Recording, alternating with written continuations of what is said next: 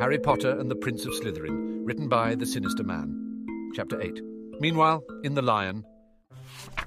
After leaving the Potters standing slack-jawed in front of the headmaster's office, Harry sauntered into the library looking for Hermione, who had invited him earlier to join her study group.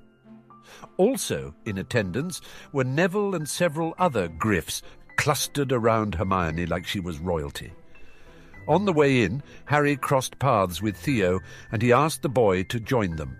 Theo just looked back at the table, making eye contact with Hermione as he did.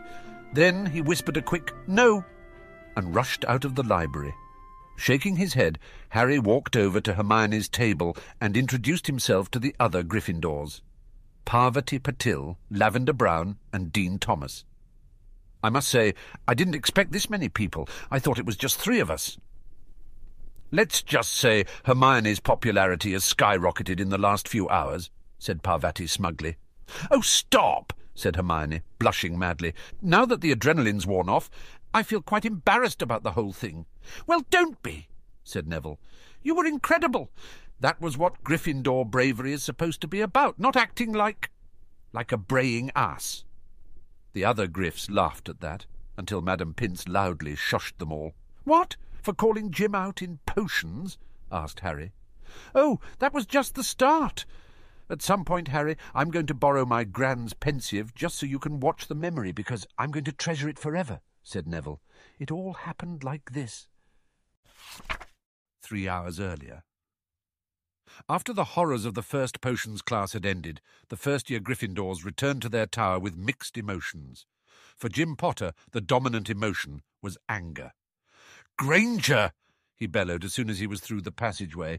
"Gryffindors are supposed to stick together. What the hell do you mean by calling me a braying ass in front of the whole class, and in Snivelus's class at that?" "Oh, I'm sorry, Potter," she said sweetly. "I'm only a humble muggle-born still in awe of the wonders of the magical world, and when I see a braying ass magically disguised as a Hogwarts student, I can't help pointing it out." "Why, you little... What were you so upset about anyway? It's just house points. Nobody here cares about that except little Miss Know-It-All." Hermione's eyes flashed dangerously, and she whipped out her wand. Startled, Jim fumbled for his own, but Hermione simply turned and walked to the stairs leading up to the dorms. There, she pointed her wand up each staircase and, to everyone's astonishment, shot off a series of loud popping fireworks before yelling, "All prefects to the common room for an emergency meeting!" Seconds later, dozens of older lions, including all 6 prefects, were pouring into the room, where an angry Hermione Granger was standing atop a coffee table surrounded by the rest of the first years, who were staring at her in amazement. She still had her wand out and looked ready for battle. Ralph Macmillan, the 7th-year prefect, was the first to speak. "What the hell is going on down here? Who called a prefects' meeting?" "I did," said Hermione calmly. "You lot said if we have any questions, then we should ask a prefect. Well, I have a question, and I want it answered right now." "Have you gone completely mental?" exclaimed Ralph, before a female prefect, Emily Rossen, put her hand on his arm. "Easy, Ralph. Let me... Miss Granger, Hermione, you're obviously distraught. Why don't you put your wand away and step down off the table and we can talk about this?" "Not until I've asked my question." Emily took a deep breath. "Okay, then. What's your question?"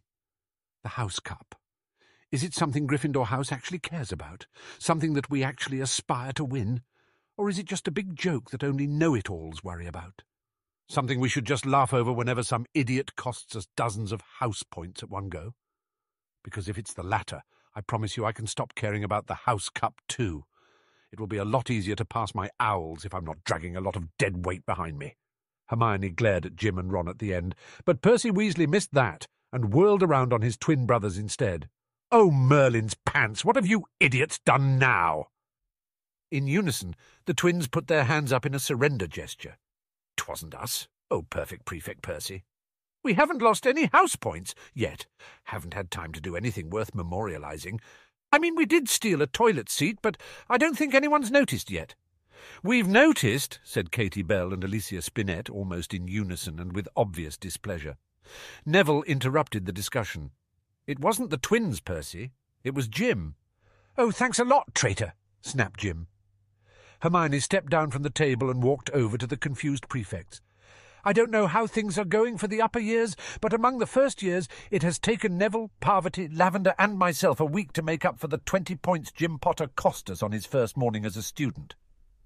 Ralph coughed at that. "Yes, well, admittedly that was a bad start for Potter, but hopefully it's given him something to think about and won't happen."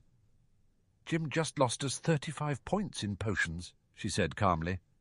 The room went quiet, and all 6 prefects stared wide-eyed at the boy who lived, who swallowed hard at a tension that for once was not as favourable as he was accustomed. Then the assembled lions began murmuring their discontent. The twins were incorrigible, but a 35-point loss was what they might post in a week, not a single class. It represented nearly half the points the entire house had earned in the first week of school.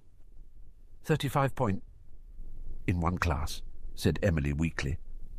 "Actually," said Neville tiredly, 35 points in under a minute." "How?" shrieked another of the prefects. Lavender spoke up. She'd been very proud of those 2 points that she'd won in charms the day before.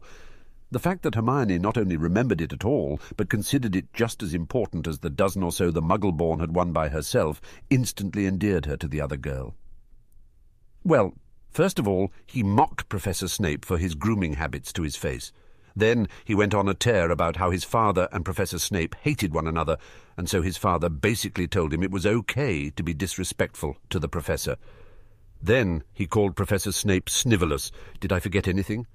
"Well," said Hermione, "it was patently obvious that Jim hadn't done the assigned reading, but that seems almost pedestrian after everything else." "Of course," joined in Neville. "I'm sure he'd have carried on for longer and lost even more points had you not shut him up." He turned to the prefects, "For which she won us 5 points back, by the way."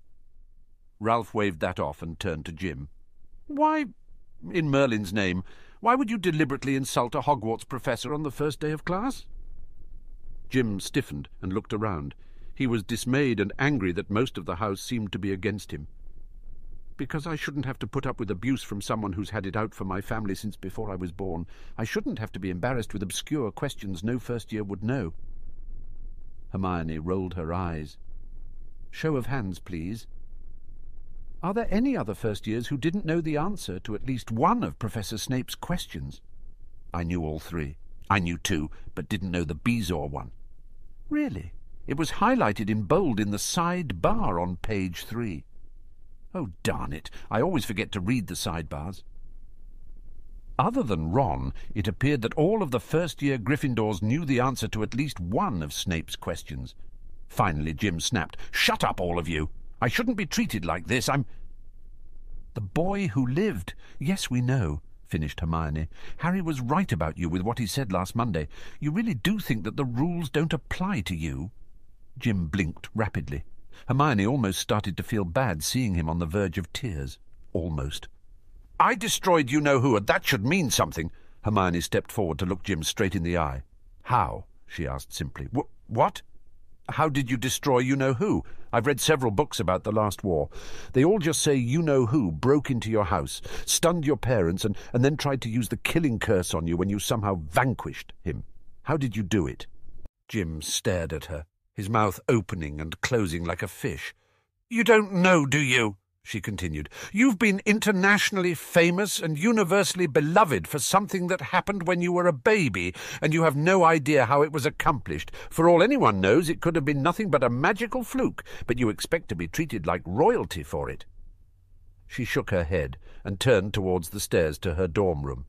At the edge, she suddenly whirled back around and smiled. "You know, I just had the funniest notion. Wouldn't it be amusing if for all this time it had been Harry who destroyed you-know-who, and the reason your parents sent him to his Muggle relatives was to keep him hidden away while they put you forward and made you famous, just to hide the fact that Harry was the real boy who lived?" As she spoke, Jim's face twisted into a mask of rage, and with a vicious snarl he pulled out his wand. But before he could cast a spell, he was grappled by 2 older Gryffindors. That didn't stop him from screaming in a rage, though. "Shut up! Shut your filthy mudblood mouth!" There were audible gasps around the room. Neville took an involuntary step towards Jim, as if to strike him, but Hermione called his name sharply, and he stopped, his fists still clenched. "Mudblood? Potter?" Hermione repeated. "I wonder what your mother would say to that. Perhaps we should ask her." She turned her head, and the rest of the room followed her gaze to the entryway in the far wall, where Professors Potter and McGonagall stood completely aghast at the scene before them. "Mumum?" Jim asked. "Not one word. Come over here, right now." Lily spoke quietly, but with a frightening intensity. Slowly, Jim walked over to his mother, wiping his nose on the sleeve of his robe as he went. She placed her arm firmly around the boy's shoulders and guided him out of the common room. After they were gone, McGonagall exhaled slowly before turning to her lions. "I will not deduct any more points for what I have just witnessed. Mr. Potter will instead be serving detentions with me for the next week, Miss Granger. As I understand it, this marks the second time today you have stood up to one of the most famous and revered figures in our society and chastised him for his atrocious conduct. That is 2 times you have done what is right, rather than what is easy. Professor Snape has already awarded you 5 points for the first instance, and I will match it for the second." McGonagall surveyed the room.